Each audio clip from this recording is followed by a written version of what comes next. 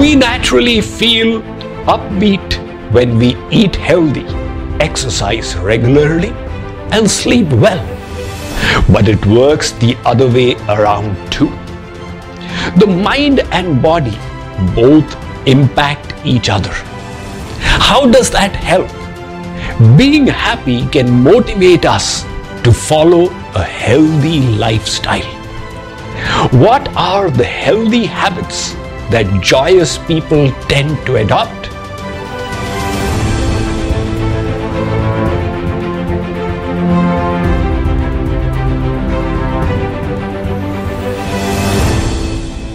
If you wish to be a healthier person, one of the first starting points is to start thinking healthful thoughts.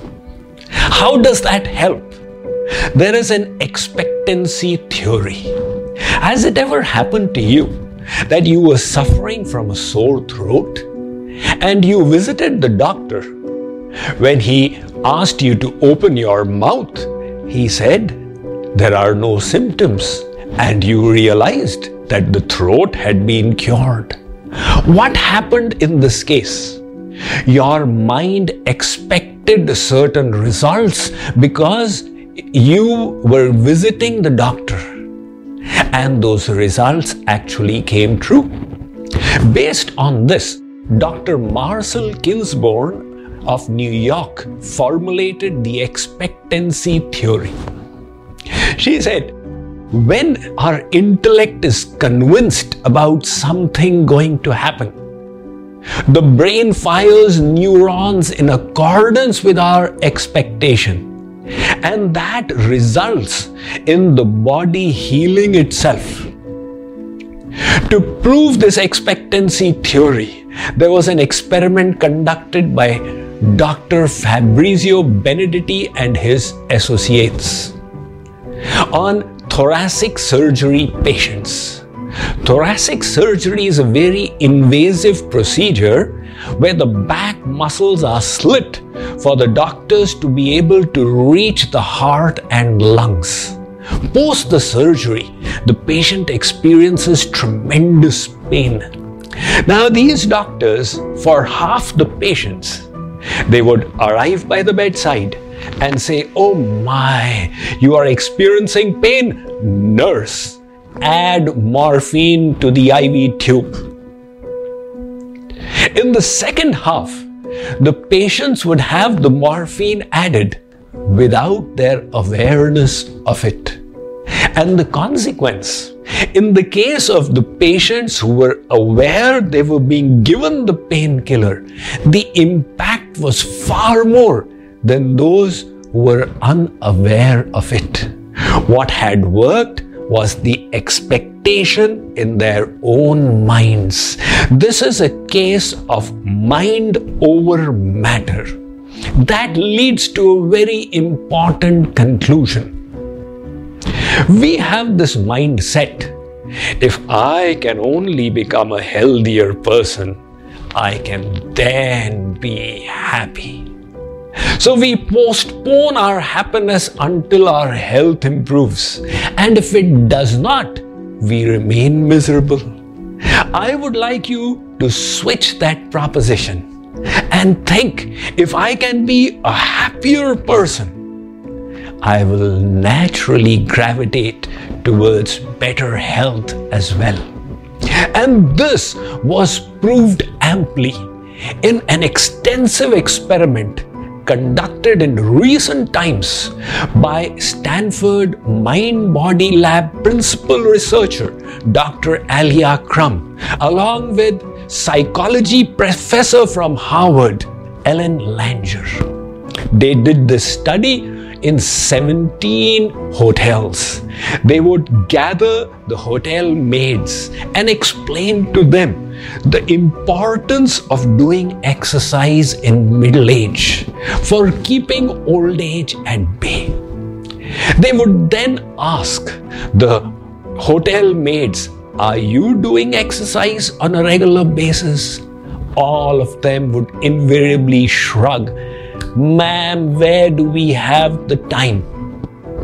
Later, the maids would be split into two, and half of them would be informed how their daily work involved so many of the essential exercises for good health, whether it was mopping, lifting rugs, cleaning, or whatever. Their physicals were measured in the beginning of the experiment, and the researchers returned after 3 months. They discovered that the second group, who were made aware of the physical benefits of their works, had become far healthier. Their BMI, body mass index, had improved. Their cholesterol had decreased. Their sugar levels had decreased, merely by their change in mindset. So this is a very tangible benefit of happiness in its link with health. Now listen to a second benefit.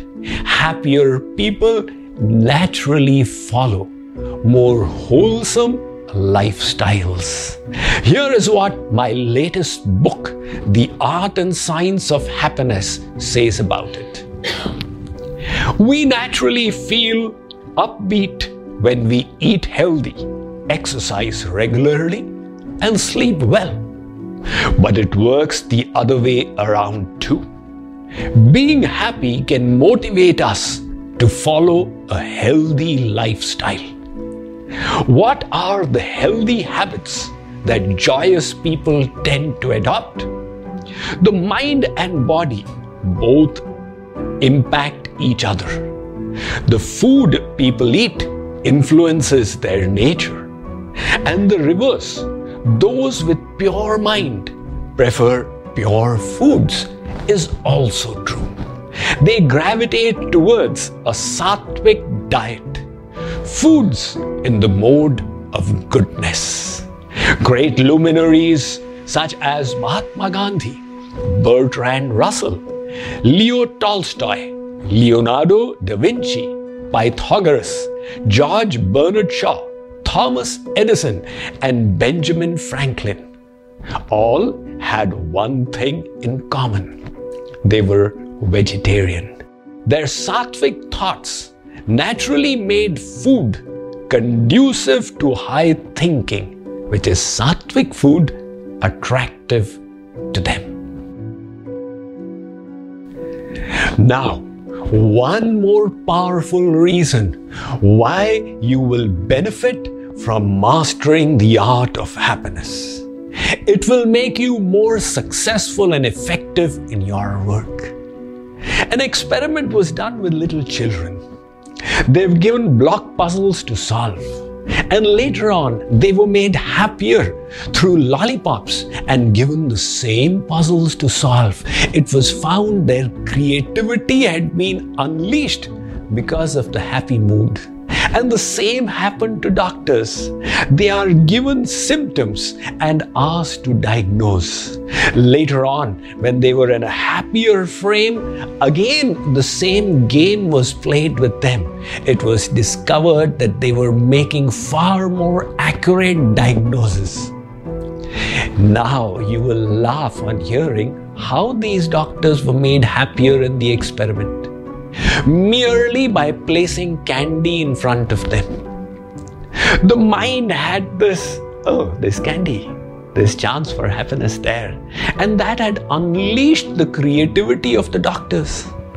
Now look, when you visit a doctor, they have sweets, lollipops for the patients, but I feel we must also have lollipops for the doctors themselves. And this has an important corollary for medical institutions. It is so important to keep their staff happy so that they perform better.